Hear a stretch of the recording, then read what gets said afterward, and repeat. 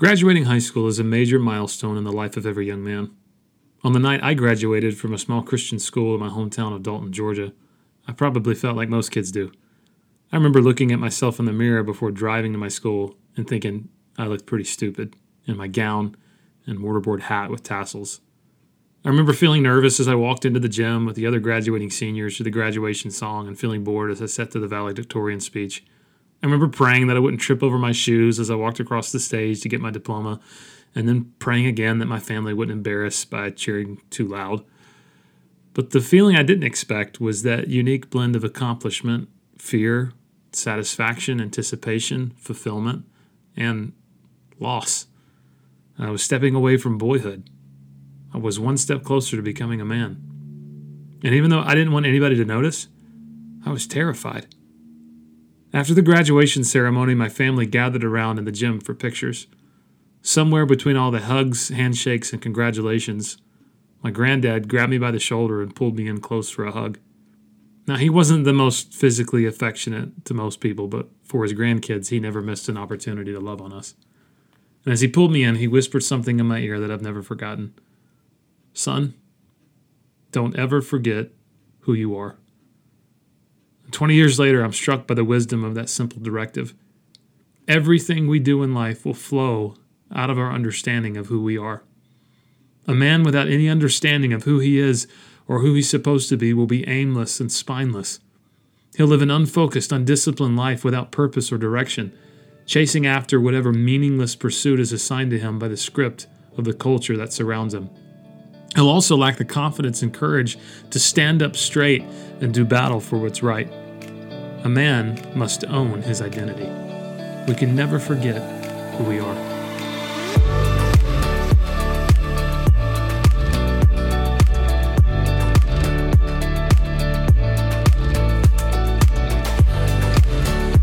Welcome to the Committed Masculinity Podcast, a limited series that explores the issues and challenges facing Christian men who are serious about Jesus' invitation to be a disciple. On each episode of our series, we will review the content of each chapter of the book, Committed, Biblical Masculinity, and then discuss the issues on each episode with special guests. On today's episode, Chapter 1, Own Your Identity, Purpose, Performance Traps, and Sonship. With special guest, my dad, Alan Brooker.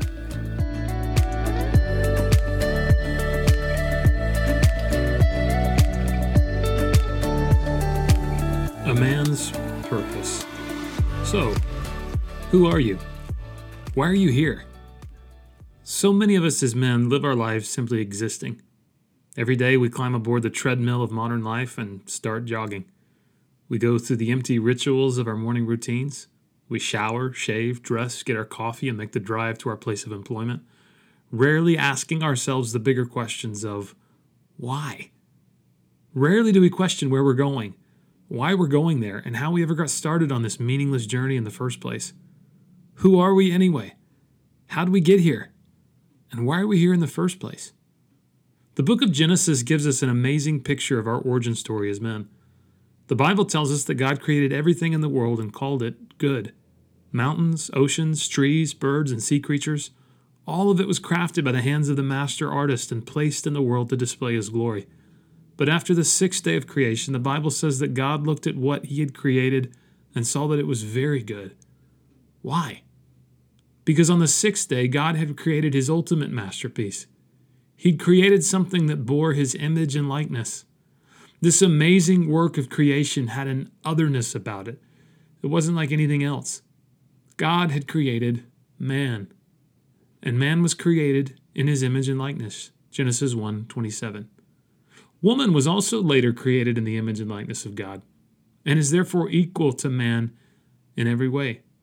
But since this is a podcast about men, let's reflect on the significance of God creating the man first. In the preceding days of creation, God had made wild animals, livestock, birds, fish, and creeping things. But as God creates man, Scripture gives us an amazing detail that speaks to the unique place humanity holds in the heart of God. Genesis 2:7 said that the man became a living creature by God, breathing into his nostrils the breath of life. No other living creature or created thing was given this unique distinction of being brought to life by the very breath of God. Only the man. And when the first man opened his eyes, what did he see? The very face of God. Before the man was ever given a job, a wife, children, or any other task or responsibility, he had a relationship with his Creator. Theologians throughout church history have used the phrase coram Deo, which means to live before the face of God, to explain the unique idea that God created humanity to live in relationship with Him. God gave the first man the ability to communicate with God and others like no other creature. Unlike the animals, the man could use language to express the abstract thoughts of his mind and heart.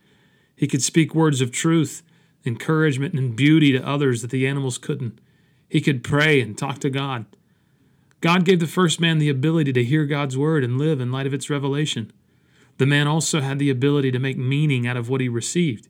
He was able to think, consider, probe, and learn unlike anything else in all of creation. God also gave the man the unique gift of understanding God's worth and value and attributing that value to God through thoughts, words, deeds, and motives. Unlike the animals, the man was given the choice and ability to worship and love God consciously. So much could be said about the origin of humanity found in the creation accounts, but one thing is crucial in understanding our identity. A relationship with God is the most important element in understanding who we are and what our purpose is to be. So how did we get here? We were created by the hands of a powerful, loving, and masterful artist. He uniquely crafted us in His own image and breathed His very life in our nostrils. We're not like anything else that's been created. We're His.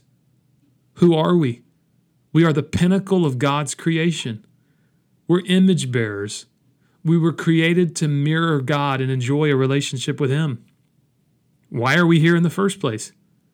We're here because God has created us for the purpose of reflecting His character, nature, and heart to the world. All of life is intended to display His love, faithfulness, and grace to those around us. But something has gone terribly wrong. Instead of us mirroring the image of an all-powerful, all-loving, sovereign, and perfect God through lives lived in relationship with Him and loving and faithful obedience, we've all chosen ourselves and our sin. We're broken. Broken mirrors. Cody works hard, loves his wife and kids, and considers himself to be a good man.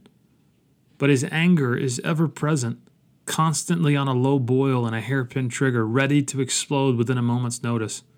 Cody believes in God and tries hard to be a good man, but truthfully, he reflects more of the hurt from his own dysfunctional upbringing than he does the character of a holy, gracious, loving, and forgiving God.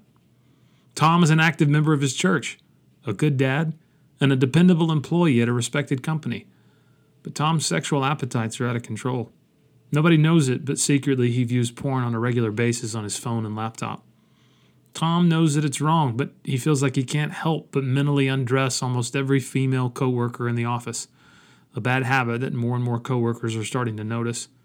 Tom is religious, but the reality is he reflects more of the darkness of his own depraved heart than he does the purity and righteousness of God.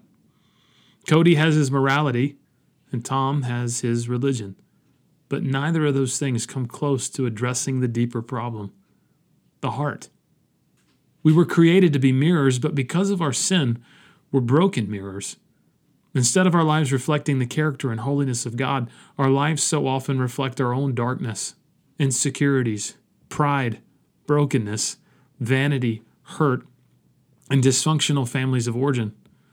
Because we're sinners both by our nature and our choices, our purpose as image bearers has become distorted. As hard as we might try, we now struggle in displaying the character of God. Not only are our bodies subjected to the curse of sin, but so are our very natures. We were born with what the Bible calls a sin nature, so that the internal character that is the essence of who we are is inherently sinful. Romans 8:8. If you're struggling to understand what any of this means, let me put it plainly. It's impossible now for you or any man to fulfill his purpose, serve and love his family, and be all that he was created to be on his own. We're broken mirrors. We can't man up and be good. We can't man up and be noble or brave or honorable or truly virtuous on our own. We can't fix ourselves, save ourselves, or even be who we're supposed to be on our own. That's how broken we actually are. We were created for relationship with God, but sin has separated us from God. We were created as the pinnacle of God's creation, but because of sin, we have created wars, murder, genocide, Holocaust, pornography, and untold suffering in our treatment of one another. We were created to mirror the image of God, but sin has distorted that image. The natural man has fallen, and he needs redemption. The second Adam, 1 Corinthians 15, 45 through 49, says this. The scriptures tell us the first man, Adam, became a living person, but the last Adam, that is Christ, is a life-giving spirit. What comes first is the natural body, then the spiritual body comes later. Adam, the first man, was made from the dust of the earth, while Christ, the second man, came from heaven. Earthly people are like the earthly man, and heavenly people are like the heavenly man. Just as we are now like the earthly man, we will someday be like the heavenly man. In his letter to the church in Corinth, the Apostle Paul points out to them the difference between two kinds of bodies, the natural and spiritual. The first Adam, made from the dust of the earth, was created by God in the garden, but eventually he died because of sin. Every man was born of the dust. We were all born into this broken existence and will someday die a real physical death because of sin. In the meantime, we're all limited by death, disease, sickness, and weakness, all because of sin. We can't be who we were created to be on our own because of sin. We're broken, and we have no hope of fixing ourselves.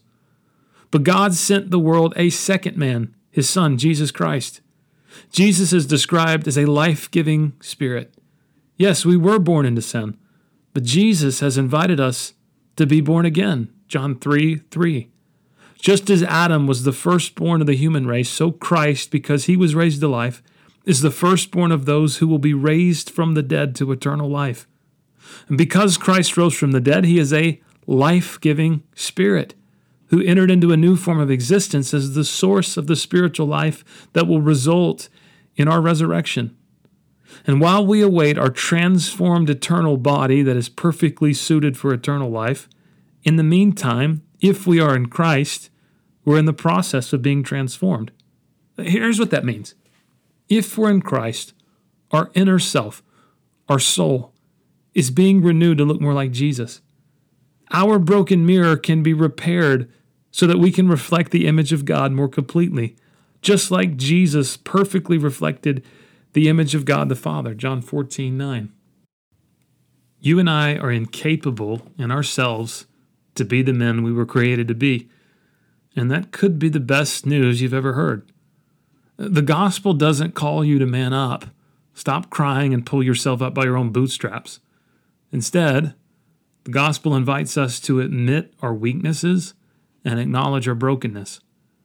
The only hope any man has of fulfilling his purpose, serving and loving his family, and being all that he was created to be, is through Christ. The answer for us as men is to step into our God-given identity and simply commit ourselves to be conformed to the image of Christ. We do this through faith in Christ, obedience to God's word, and surrender to the Holy Spirit. You don't need more religious rules or moral codes that you can't actually keep. You don't need more pop psychology that may explain your brokenness but can't actually fix it. And you certainly don't need any more motivational talks that may help you feel better about yourself in the short term but can't truly change the insecurity that dwells deep within you. You need a Savior. You need a life-giving spirit to bring what's dead inside of you to life. If you don't know Jesus Christ as your Savior who brings life, nothing else in your life can fix the brokenness or fill the emptiness. Nothing else can give you purpose or an identity. Why? Because purpose and identity are received, not achieved. But if you do know Him as Savior, let's talk. It's been my experience that so many men who start their journeys with Jesus often find themselves straying away from Him over time. Many of us trust in Jesus for salvation, but over time find ourselves looking to our careers, accomplishments, conquests, hobbies, or financial endeavors for fulfillment.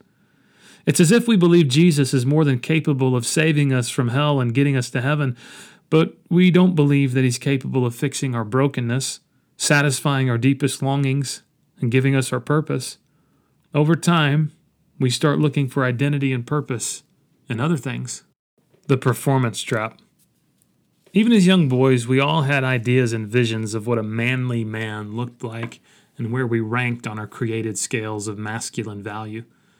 My oldest son is in kindergarten and plays Little League baseball and junior pro basketball. Almost on a weekly basis, he reports to me who the fastest boy on his team is and where he falls in the weekly rankings.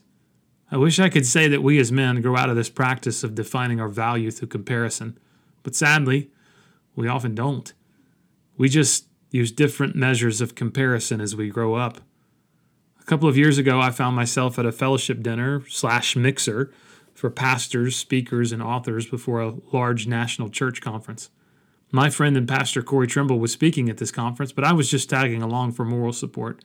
I don't pastor a large church, I haven't authored any bestsellers, and I've certainly never been asked to speak at a national conference for church leaders. It was almost humorous and a little bit pathetic, to be honest, to watch some of the guys at this dinner working the room. I observed many of them practice very tactful politicking as they conversed with others in the room in very subtle attempts to determine if they were speaking to someone of note or status. I also watched the look of disappointment and disinterest appear on many of their faces when they discovered that I was a nobody and there just to support my friend Corey. I couldn't help but think of my 6-year-old and his buddies foot racing after ball practice to see who was the fastest. But it's not just pastors that fall into this. Men from all walks of life, career paths, and tax brackets look for ways to determine our worth and value outside of who we are in Christ. We ask questions like, how much is that guy worth? When what we really mean is, how much money does that guy have? If our worth is defined by our achievements, then our identity in life will either be as a winner or a loser. And if that's the case, failure becomes something we can't tolerate because it's an assault against our core identity. The problem is, we all fail. Even the strongest, most moral, and most competent men on earth are sinners who make mistakes and have bad days. So what do? Well, we just get really good at masking and hiding our failures from others and even ourselves. We allow many opportunities in life to pass us by because we're afraid of failing and becoming a loser, and our purpose gets hijacked. Life becomes all about winning to prove that we're not a loser, crushing the competition, making a name for ourselves, and climbing to the top of the rankings drive and consume us, often to do very selfish and sinful things. It's sad that we so often fall into the trap of thinking that performance equals value. Without saying it out loud, we tend to believe that a man's competence, mastery, or dominance over other weaker men in certain areas of life earns him his worth. If you're a type A, achievement-oriented, competitive man, you may naturally gravitate towards defining your worth, purpose, and identity in this way. But here's the problem. This outlook is decidedly anti-gospel. The gospel tells us that our identity as sons of God is a gift to be received, not a task to be achieved, Galatians 3:26. In other words, you can never earn God's grace, redemption, forgiveness, love, and the identity that He's offered you in Christ. Instead, you have to humble yourself and receive that gift of a new identity through faith. In the same way, you can never achieve or accomplish enough in life to earn yourself a sense of self-worth or an identity. So many of us as men chase after this never-ending pursuit only to find that once we crest the peak of a certain mountaintop, we still feel just as insecure and unsure about ourselves on the inside. We may be considered the man by others, but deep down, we still feel like the same scared little boy. So what do? We go find ourselves another mountain to climb in hopes that once we conquer that one, we'll feel different inside and finally earn our identity as someone of value, worth, and significance. This becomes our purpose in life, to prove that we're somebody. and it's exhausting. The heart of the Father. In the strange season of life between high school and college, my dad and I grew apart. We didn't mean to, it just kind of happened. I was pursuing a future in music as a classical cellist, and I was spending a lot of time playing in ensembles and orchestras and was in private lessons with the hopes of getting a scholarship. I wanted to make my mark on the world and prove through my performance that I was a winner. The problem was my dad's not much of a musician, so inevitably we grew apart because we just didn't have that much in common. But as fate would have it, he and I found ourselves stuck in the car together for several days on a trip to check out various colleges that I was interested in attending. We butted heads a lot because at each school there were things I cared about that didn't interest him, and there were things he cared about that I thought were stupid. The fact is, the one thing my dad knew that I had too much pride to admit was that I was scared to death. I was scared of leaving home, leaving my high school, leaving my family and friends, and moving to an entirely new place. I feared picking the wrong school, the wrong major, the wrong state, the wrong city. I was scared that if I made the wrong choices when it came to choosing a school or a major or a career, it would set me up on a path for the rest of my life that could lead to me totally wasting my life and being a loser. No pressure, right? But my father knew me. He knew my heart, and he knew my fears, even if I didn't want to admit them or say them out loud. One morning, at a hotel room in the middle of nowhere between visits to various campuses, I woke up to find a note he had written me. He was in the bathroom getting ready, the shower was running, and there was a pot of coffee he'd brewed for us, and a note sitting there with my name on it.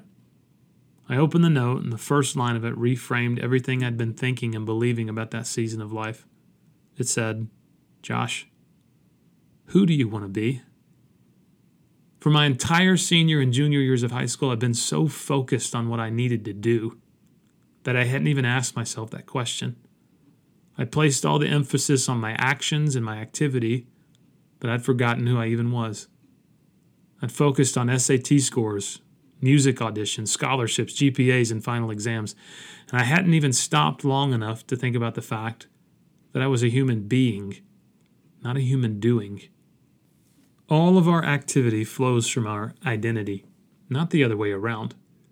When we know in our heart of hearts who it is we are and who it is we want to be, what it is we must do becomes so much clearer. The note went on to remind me that God had a purpose and plan for my life. My dad told me he'd watch me grow up, and he knew God had his hand on me.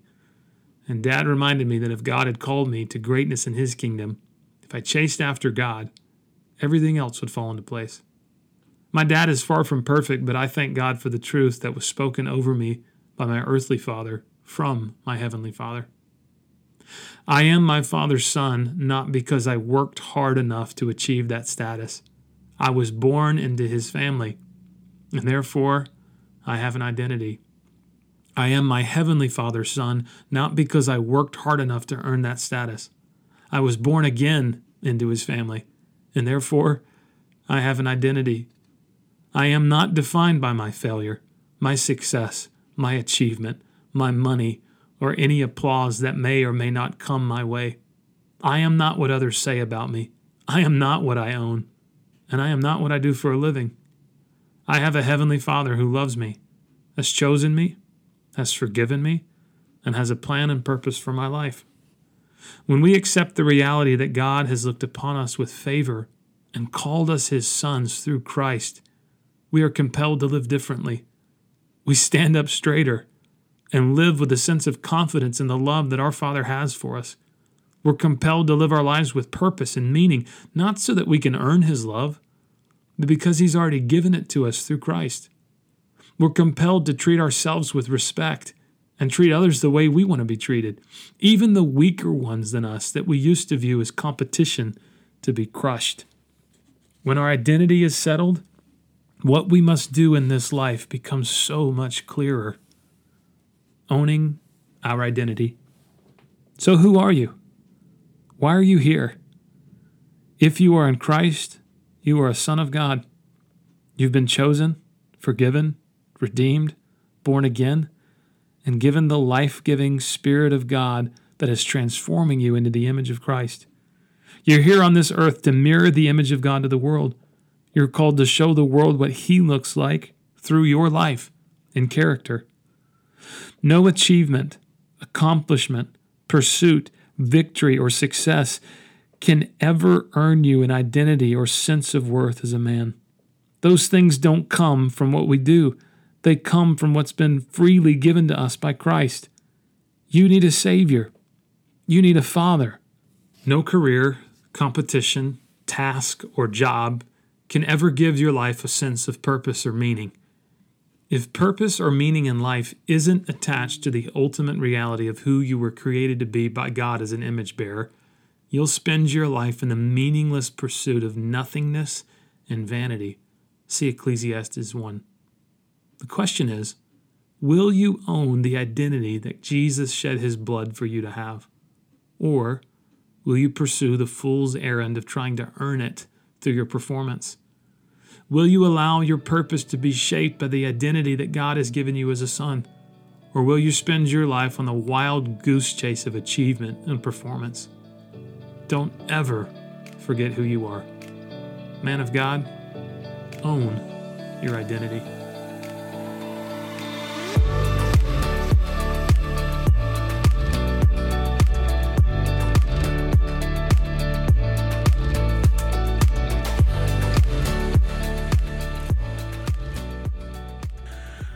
So my guest today is somebody that's known me for my whole life. None other than my dad, Alan Brooker. How you doing, Dad? I'm doing very, very well, and I appreciate it. And I feel honored to be interviewed by you. So that's quite an honor. I don't know if I've ever done any podcasts with family, so we'll see how this works. It's a scary thought, really. But it is, isn't it?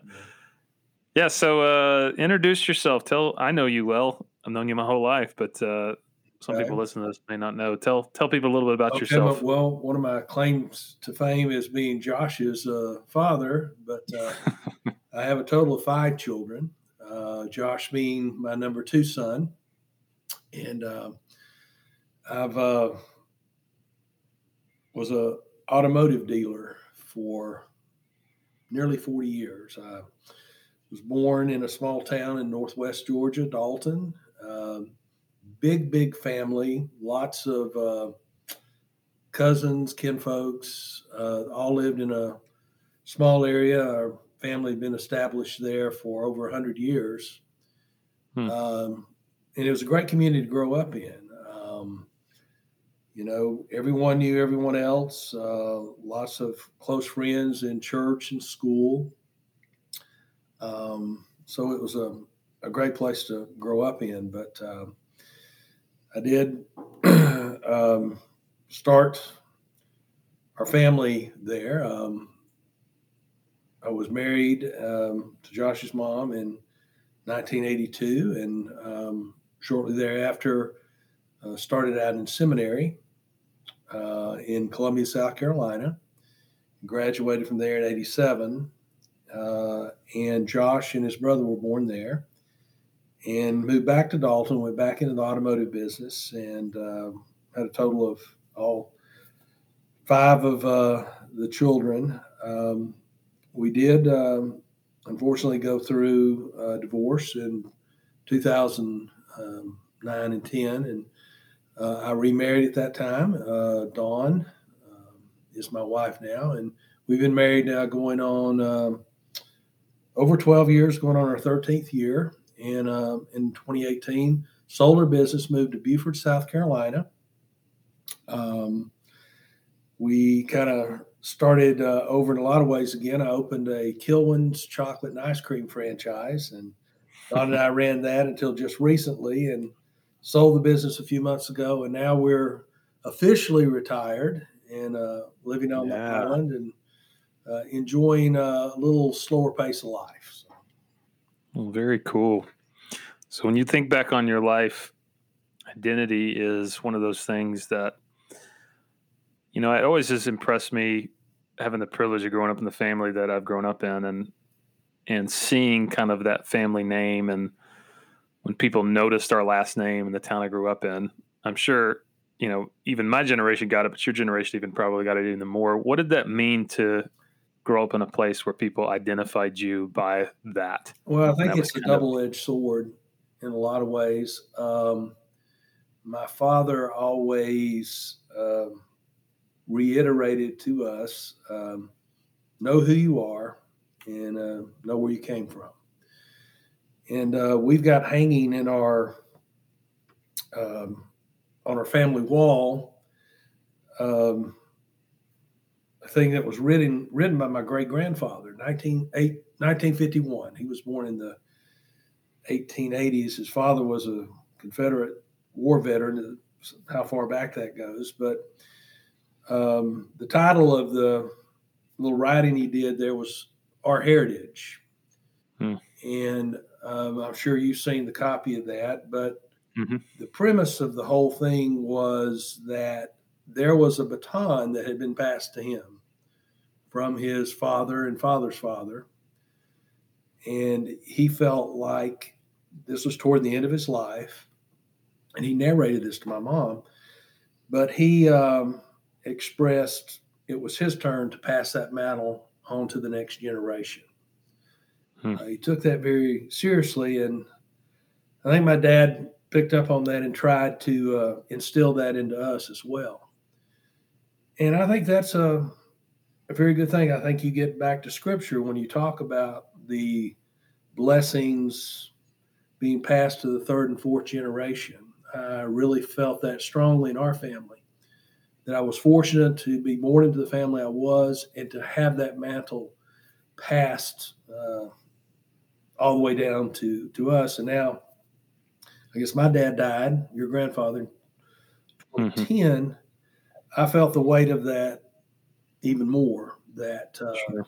there is a responsibility I have to pass on to you and my children, even grandchildren, that same mantle that was passed to me. And so I'm very aware of that in all my actions that I do. Sure. That That's a huge responsibility. Um, I wrote about my high school graduation. That was one of the things that um, I called him Papaw. That's what we call granddads in Georgia. He said to me at my high school graduation was, "Don't ever forget who you are." yeah, And that's not the first time I heard him say that, but I think that's probably the most memorable time.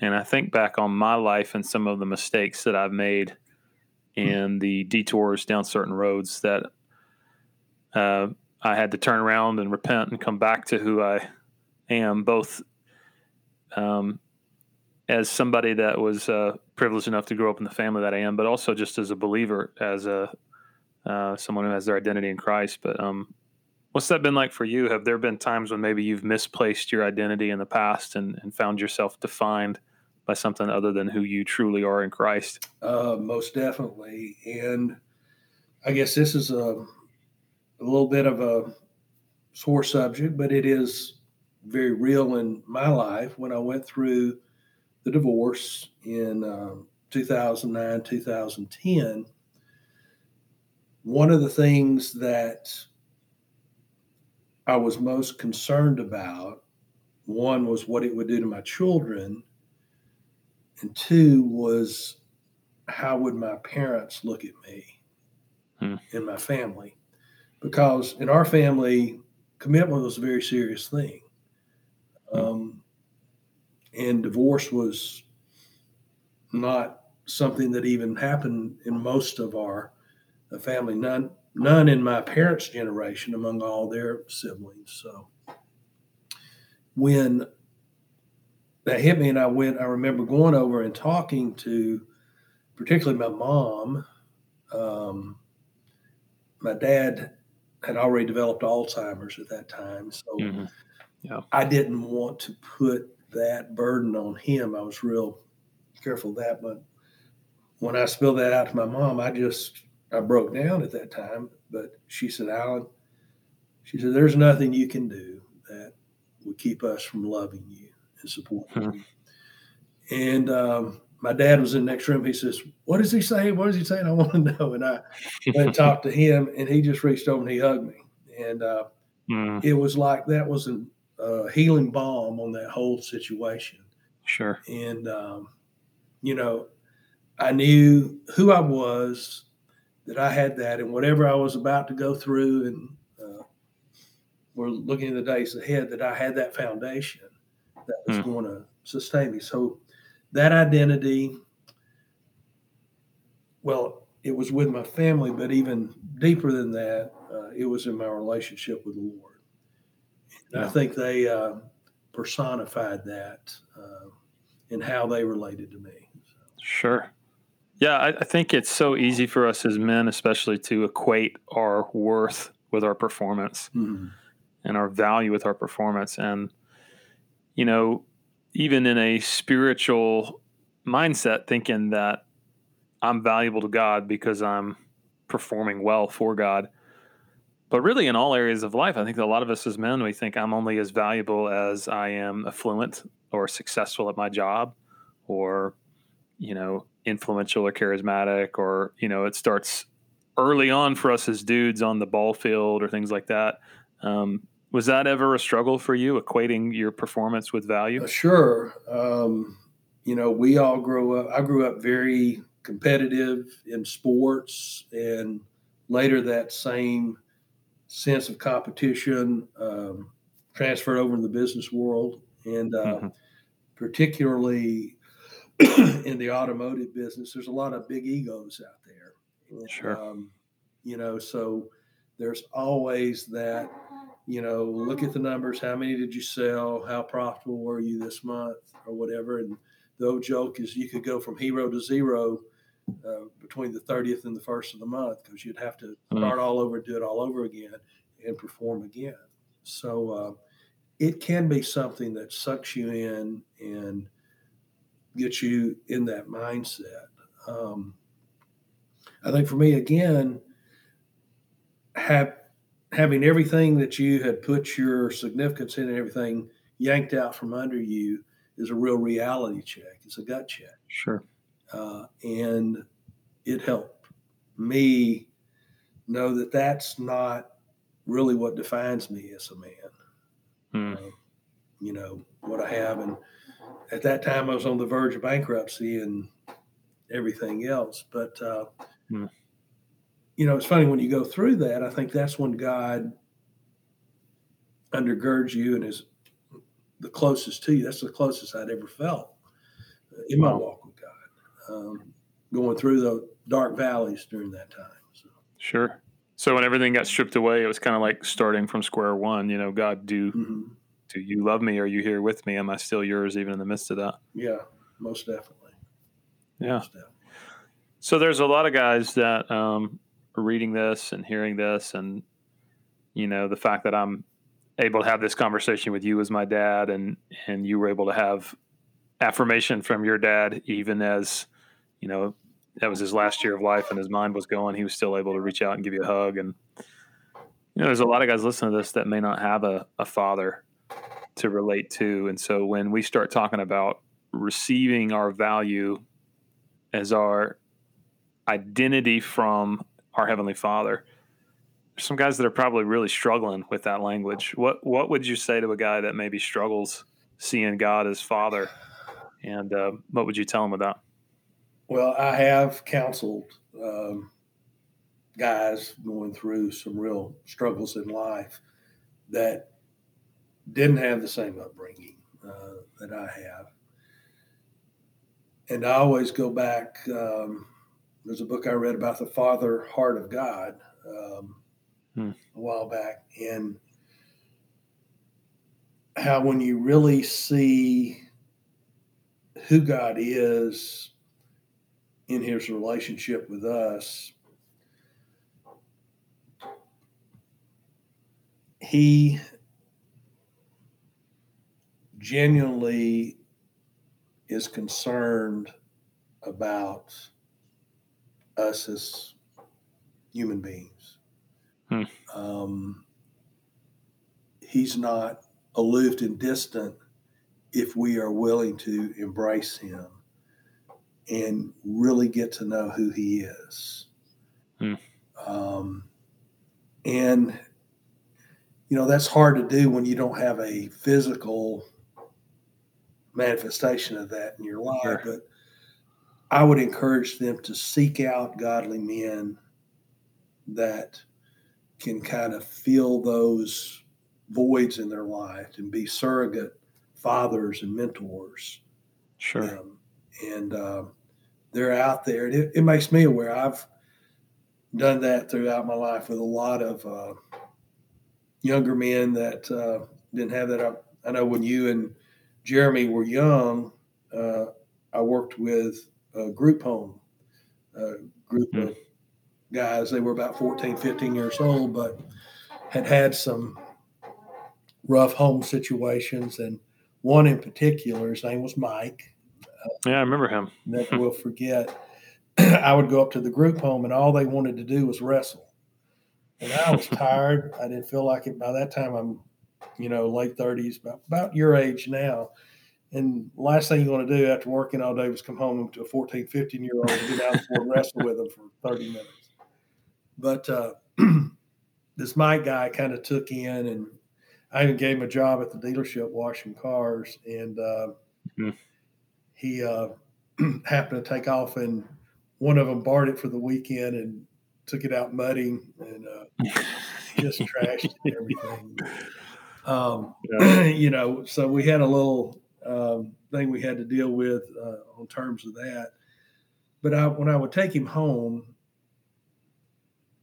his mother would be there, and he wouldn't even know the guy that was in the trailer with her. And, he was scared to even go home. That's why he ended up going to the group home. So, but he called me back. It's probably been 15 years ago. He was a young adult and stuff, and just told me he apologized again for taking the vehicle out and mudding it and doing all that. But he told me he had gotten married, and he was following the Lord, and just really wanted to thank me for the role I played in his life, which did me a lot of good. So I think it's important to realize that that's the majority. And working at Kilwins here, I've had 2 or 3 of these young employees, guys in me that just want to hang around me and are asking me advice and everything. There's a lot of young boys, men that are starved for a male figure to be in their lives to give them that role. So, so searching that out is important, but also becoming that and being that for younger guys. Yeah, most definitely. Yeah. So here's kind of a random question. I don't have this written down on the question I was going to ask you, but what's that like after your dad passed away? Now knowing that generation that kind of raised you is gone. Like, what does that look like? I mean, what does that feel like? You will know one day, sir. But let me turn this off here. Sorry. There's a sobering reckoning that comes with that. As long as your father's alive, you've got a buffer there, that you can always feel like you can go to and stuff.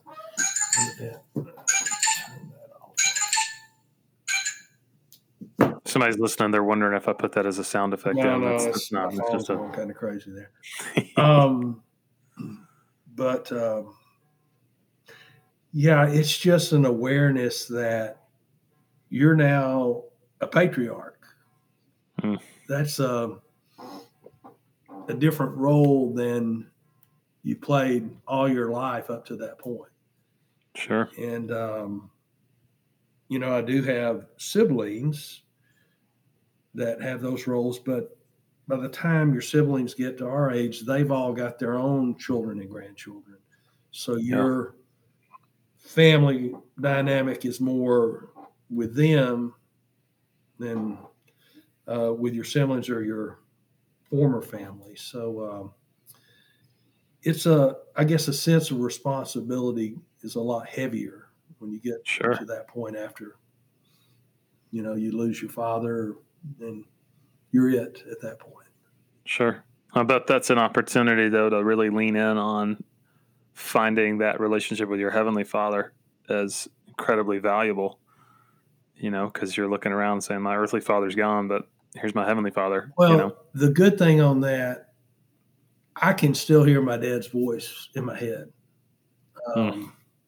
a lot from wisdom and instruction he gave me over the years. And, it still kind of gets a lump in my throat when I think about that. But that's kind of how I think our Heavenly Father wants us to have that relationship with Him. He wants us to be able to hear His voice. And when we come to decisions that we've got to make in life, to cry out for that voice and say, what am I supposed to do in this situation? Because when you get further down that path and become more of the patriarch, you realize the buck kind of stops with you, and the decisions for many others in your responsibility under your authority fall on you. So you're much more aware of the weight of those decisions as you make them. Sure.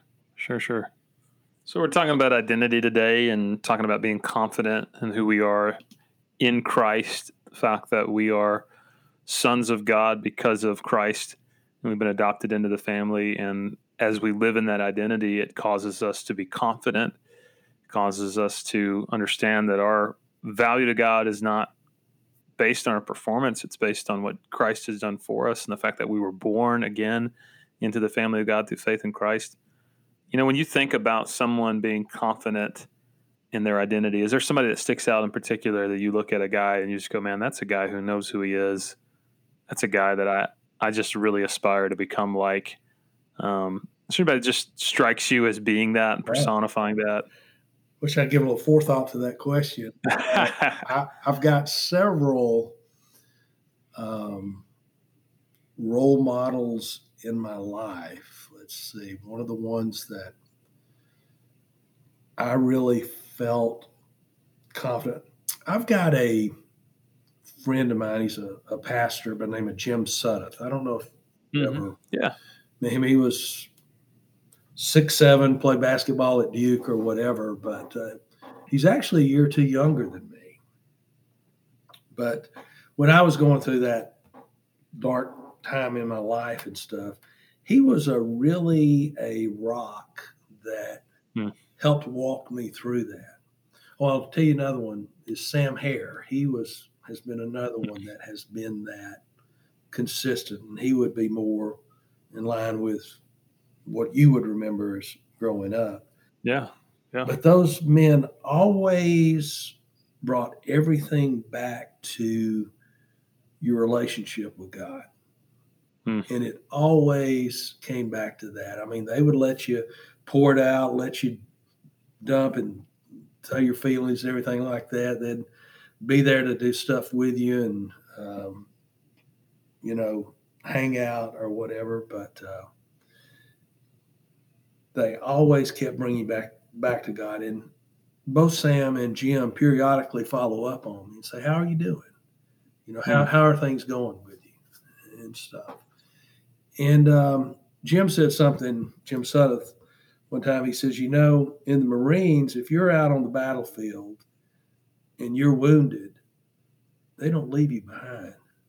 There's somebody that puts you over their back and they get you off the front lines and back to the hospital. And he said, I'm your, brother in this, I'm your fellow soldier, and I'm not going to leave you wounded on the battlefield. I'm going to get you back to where you can get some healing done. And that really stuck with me, and that meant the world to me at that time. And I think as men, that's part of our role with other men, to know that there are times when we've got to be that soldier carrying our fellow soldier on his back and getting him back to a place where he can recover and get healing again. Absolutely. Absolutely. I don't know how far that got off your question. No, that's good. I think one of the things I remember, because I grew up knowing those guys, and at least, Sam Hare. And I just remember being struck by just that confidence they both seemed to carry in Christ and who they were in Christ. Not perfect men. There's no such thing as a perfect man. But, what I was struck with from knowing both of them growing up and meeting other guys like them is like when you're confident in who you are in Christ, you have the margin then to help other guys that are wounded on the battlefield. Yeah. And when you're always trying to figure out who you are and define your worth by your performance, you're not able to really help anybody else. You're just trying to use them to gain a sense of self and of self-worth. And it kind of seems like really the only way to serve other guys or help other guys or minister to other people is being able to know who you are in Christ. Yeah. That you're secure and you're loved. And yeah. So kind of last question, and this is a little more personal for me, but the dedication of this particular book goes to not just my friend David Young for helping me write it, but my two sons, Judah and Aiden.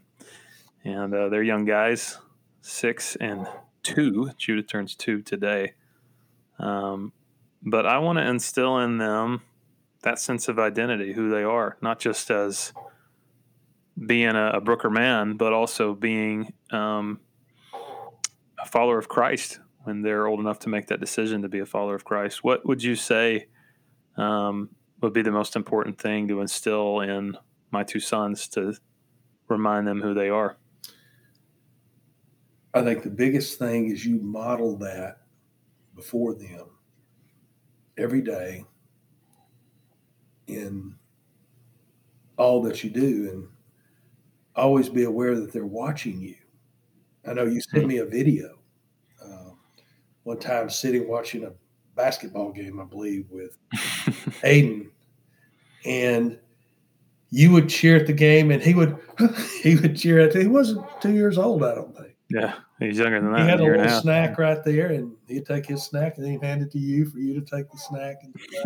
And I'm thinking, my word, he is watching everything Josh does with very captive eyes. And I wonder what's going on in that little brain. He said, I want to be just like him.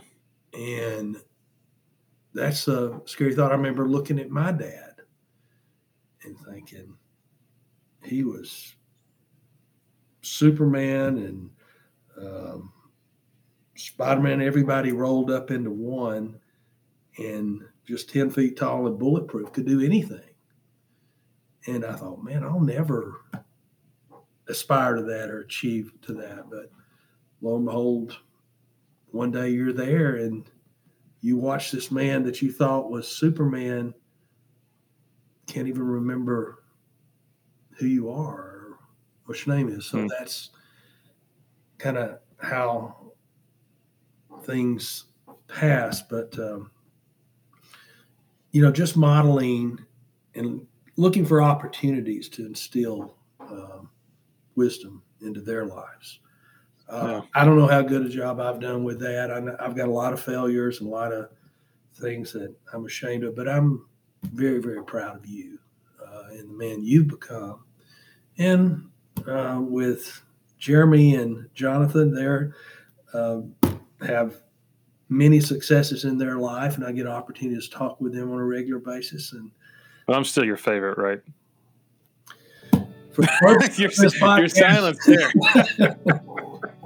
Your silence there. Josh, of course. Yeah. Oh my goodness. Well, Dad, I love you, and thank you so much for hopping on, and hope this was helpful to folks. So thank you. Okay. Thank you.